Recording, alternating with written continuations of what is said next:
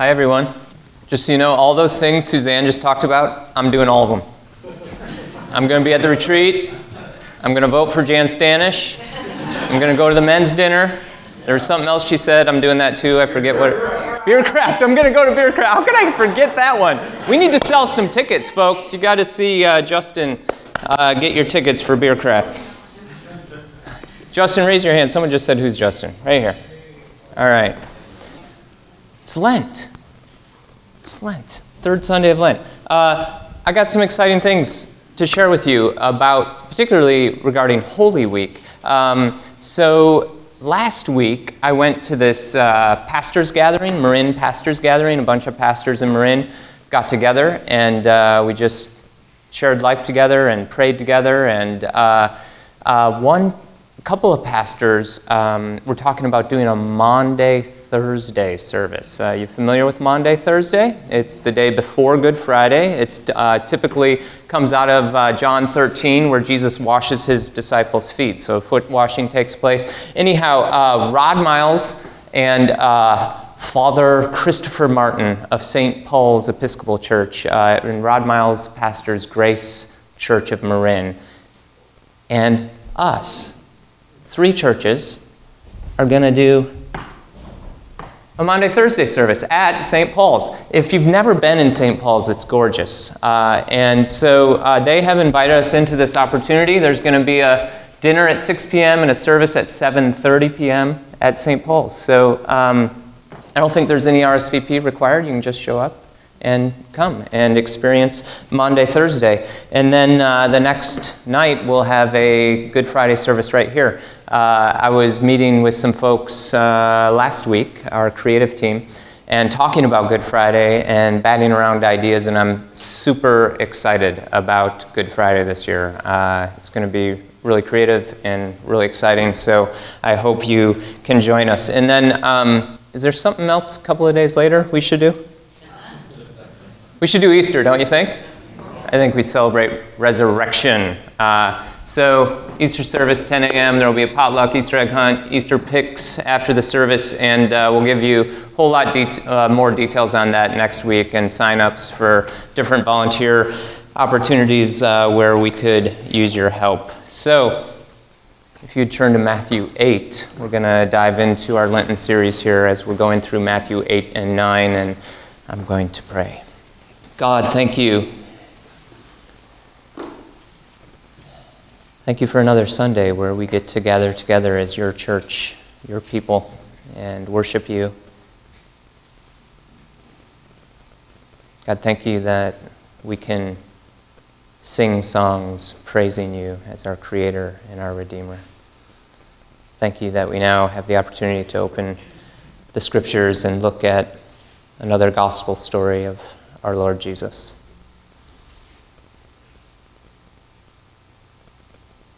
Inspire us by your Spirit, Lord. It's in the name of Jesus we pray. Amen. All right, we're in Matthew 8, and we're going to start in verse 14. So we've looked at 2 stories so far in Matthew 8.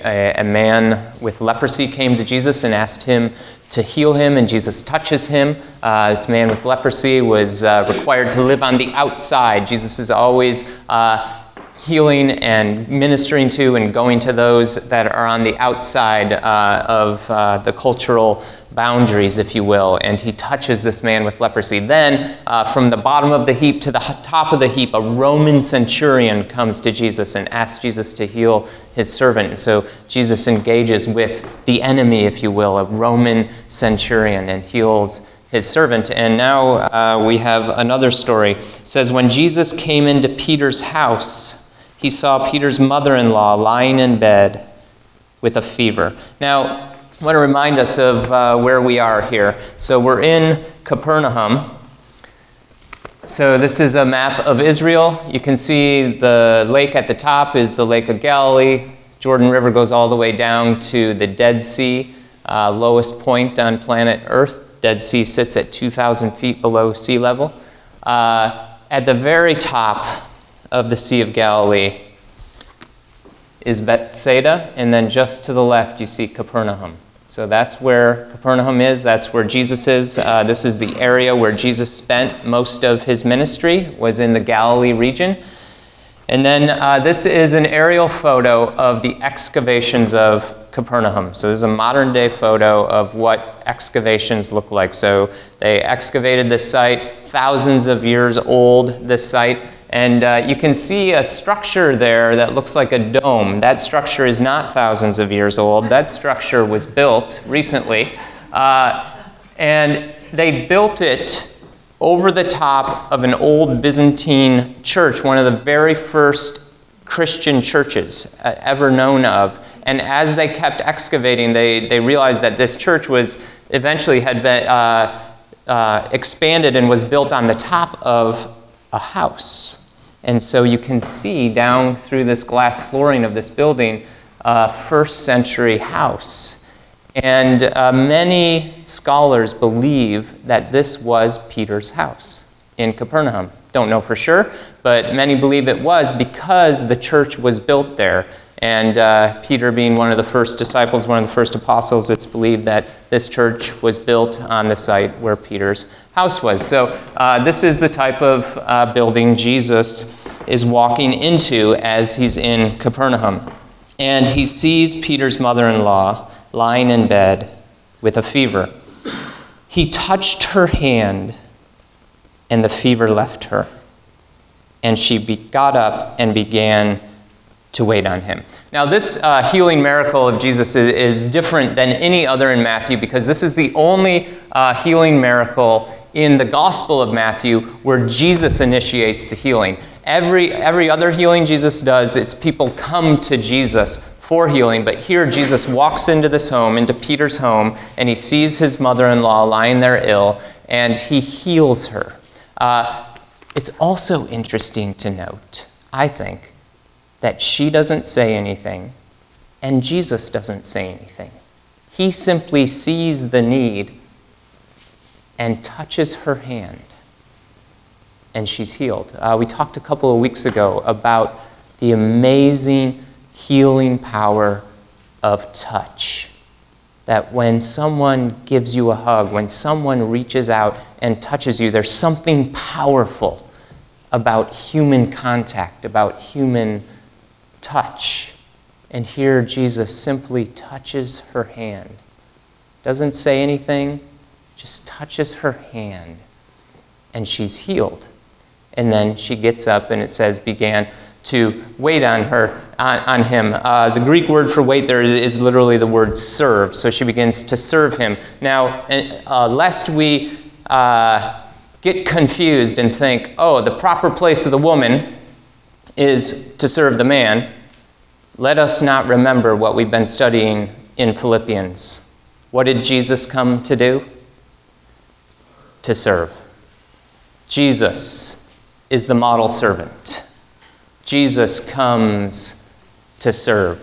God himself is a servant. The word serve in the Old Testament is used more of God than of any human being. God serves his creation. God serves his human creatures. God is a servant who came in the flesh to serve. And he served us most fully out of sacrificial, self-giving love on the cross. What does Jesus do when he walks into the house of Peter? He sees Peter's mother-in-law sick. What does he do? He doesn't only heal her. He serves her. He sees a need, and he serves her by healing her. And out of her great gratitude to him, she serves him back. When Jesus touches us, when Jesus wakes us up to his presence in our lives, when Jesus heals us, the appropriate response of gratitude is to serve Jesus back, to give of ourselves to Jesus, to give of ourselves to others, to give of ourselves in the way God created us to serve and embody the true servant, who is Jesus. Now, the words "she got up" are literally in the Greek the words for resurrection. It's the same word used later in Matthew of Jesus, "He is risen." And so it's like a mini resurrection has taken place here in the home of Peter. Peter's mother-in-law has gone from deep sickness to health. She is now well and is thriving and serving Jesus, who has just served her. Verse 16, when evening came, many who were demon-possessed were brought to him, and he drove out the spirits with a word and healed all the sick. This was to fulfill what was spoken through the prophet Isaiah.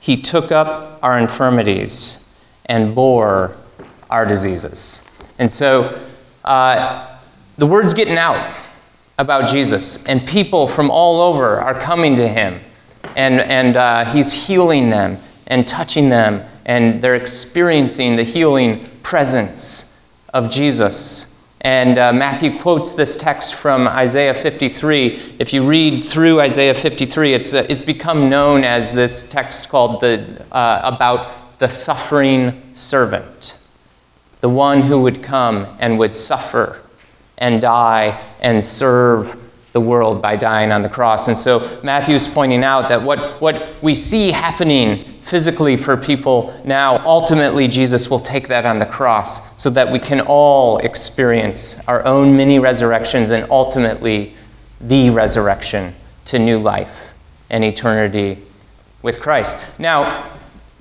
part of the danger in studying these healing miracles is that we may begin to think that, to follow Jesus means what's in it for me?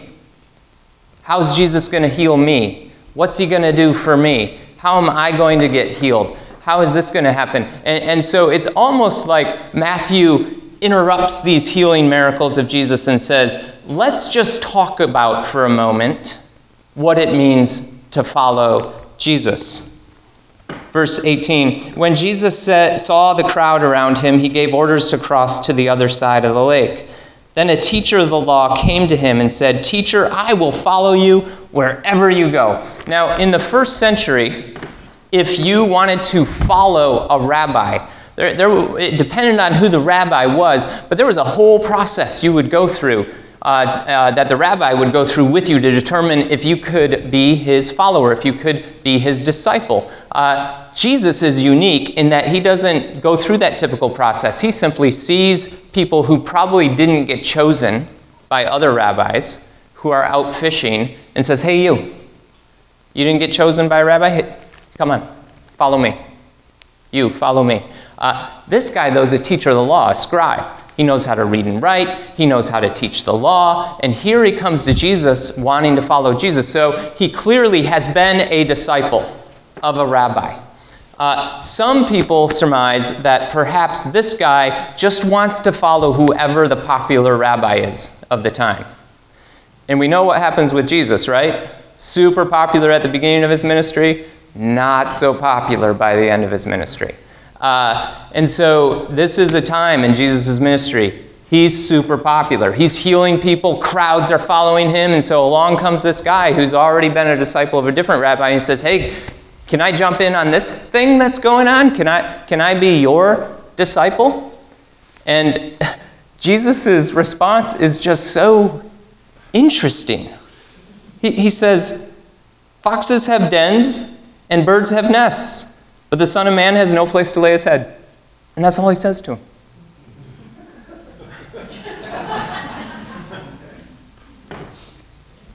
I wonder, in the first century, if you're a rabbi, and especially if you're a rabbi in Jerusalem and a part of the Sanhedrin and one of the priests, your life is pretty good in terms of financial means.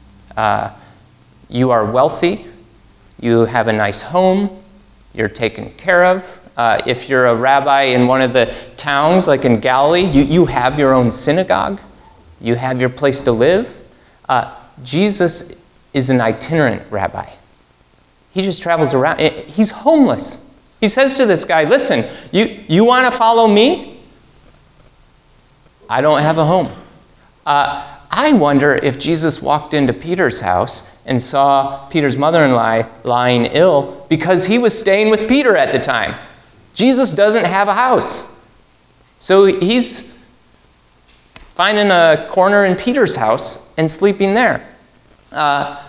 So he says to this guy who's eager to follow this popular rabbi, he says, listen, if you want to follow me, you better think long and hard about what it means to follow me, because we're going to be sleeping outside. We're going to be sleeping in the Garden of Gethsemane. We're going to just rely on the generosity and hospitality of others, because I don't got a house for you to stay with me in. So think about it. We don't know what happened with this guy. It's interesting to me that he comes and calls Jesus Rabbi and doesn't call him Lord, because the next guy we'll look at calls him Lord. The Roman centurion had just called Jesus Lord. But this guy says teacher. Perhaps he just thinks Jesus is the next new thing, but not truly the Son of God, not truly the Messiah. We don't know. We don't know. The next guy is actually referred to as a disciple. He says, another disciple said to him, Lord, first let me go and bury my father. And then we have another bizarre response from Jesus. Follow me and let the dead bury their own dead. Does that sound harsh to you? Is Jesus being a little harsh here, I wonder?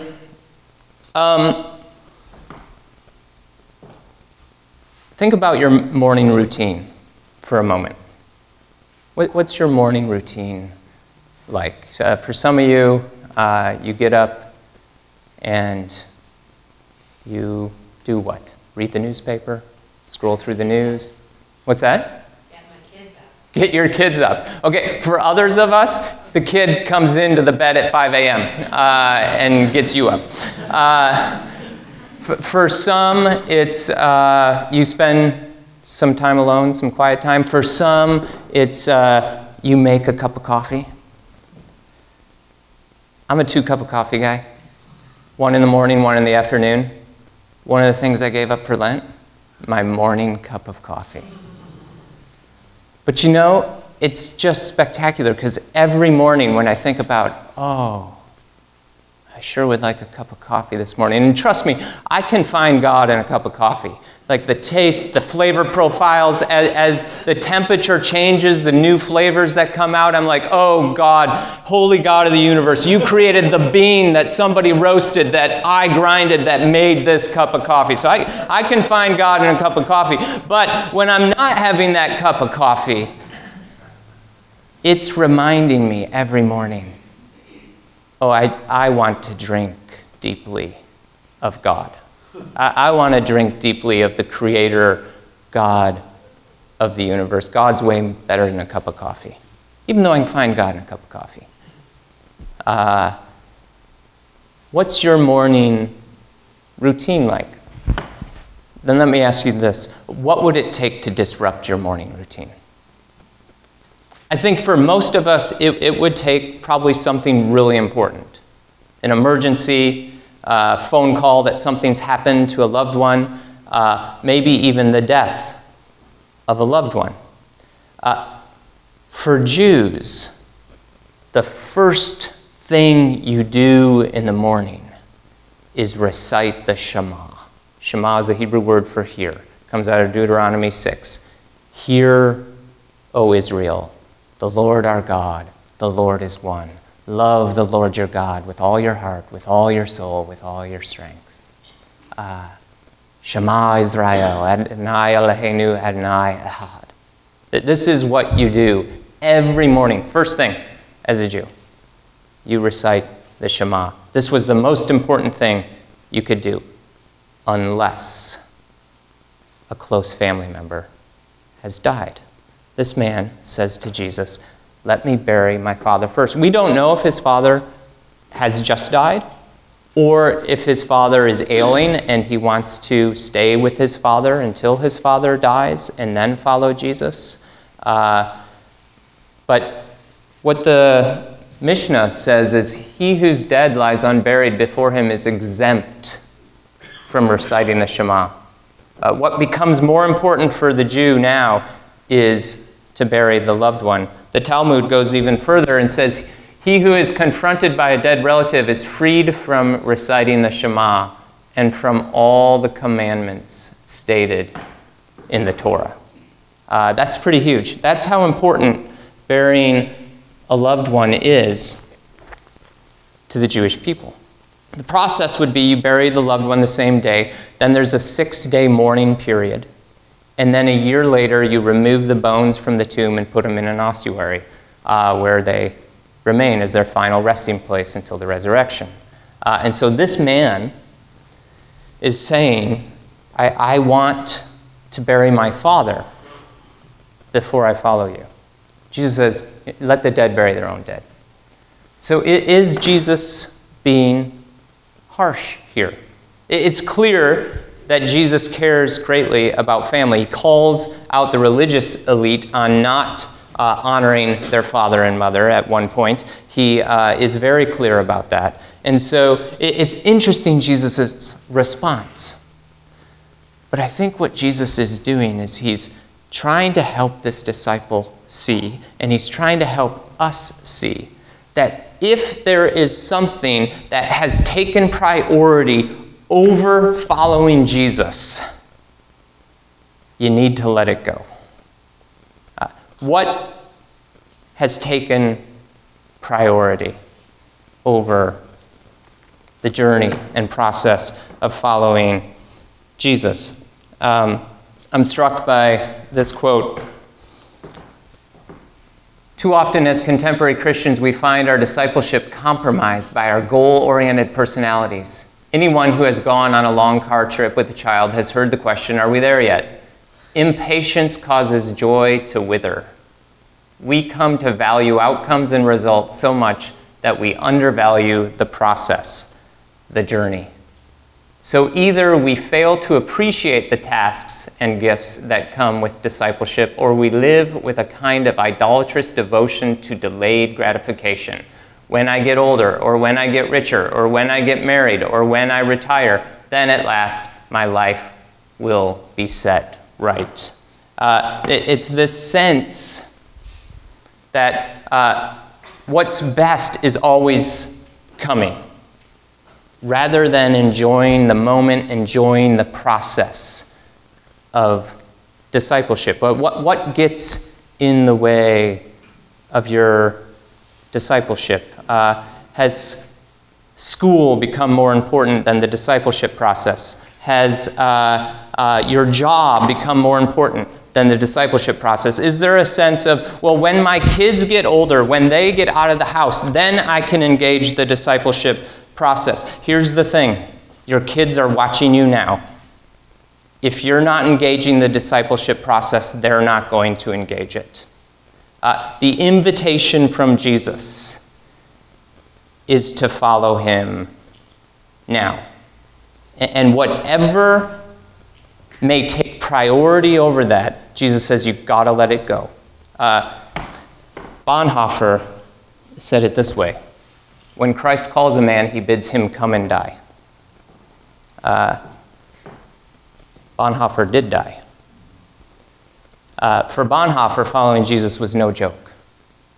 You're either all in or you're not in. What has taken priority in your life over the discipleship process that Jesus invites us into each and every day? Here's the thing. The things that we let take priority over the discipleship process often cause us so much stress. Our jobs, our kids' activities, this thing, they just create so much stress in our lives and don't create committed followers of Jesus. When Jesus talked about this kind of stuff, his words were, do not worry. Don't allow yourself to lead an anxious life. Instead, invest in the free and light way that Jesus invites us to live. He says, seek first his kingdom and his righteousness, and all these things will be given to you as well. Therefore, do not worry about tomorrow, for tomorrow will worry about itself. Each day has enough trouble of its own. If we're always thinking about the next thing, what's the next thing I got to do? What's the next thing my kids got to do? What school do I need to get my kid in so that my kid can get in the best possible college? Listen, if your kid doesn't get in the best possible college, I think they're going to be okay. I think they're going to be okay. If you're living a life following Jesus and loving them well, are they going to rebel? Yeah, maybe. Maybe they're going to rebel. Maybe they're going to go their own way. Maybe they're going to go do their own thing. That'll be their choices. If they don't get in the best school, if they don't get in the best college, they're going to be okay. If they know you love them. If they know you love them, it's going to be okay. Seek first the kingdom, and it's going to be okay. All these things will take care of them. So don't worry about tomorrow. Don't worry about the college. Don't worry about the job. Don't worry about retirement. Don't worry, don't worry, don't worry. The number one command in all of Scripture, fear not. And we just consume ourselves with it, don't we? I think Jesus is simply saying to this man, when he says, let the dead bury their own dead, he's saying, don't worry. It'll take care of itself. Follow me now. Come with me now. And let me show you the best possible way to live. These opening stories of Jesus show us a Jesus who cares greatly for those on the outside. Ultimately, cares greatly for our hearts and the invitation constantly coming from Jesus to walk with him.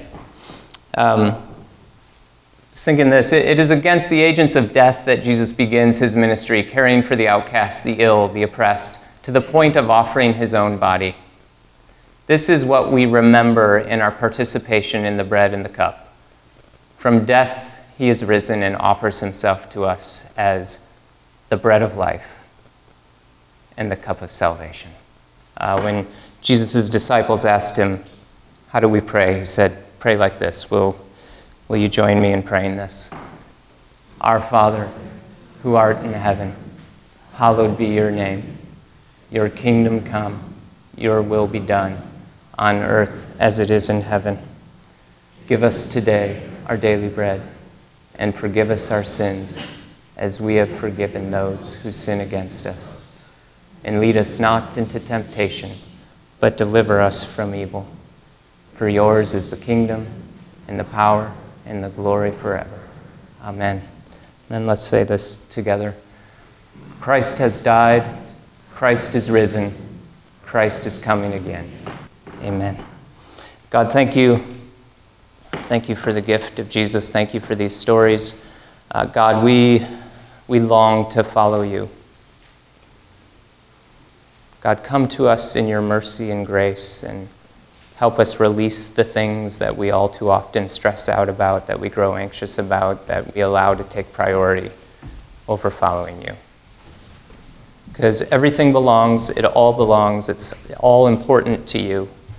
God, just help us align those things within your kingdom framework, trusting you, discerning by your Spirit what you're calling us to. God, as we take this bread and dip it in the cup, we remember your body broken and your blood poured out for us. And we give you thanks. In the name of Jesus. Everyone said, Amen.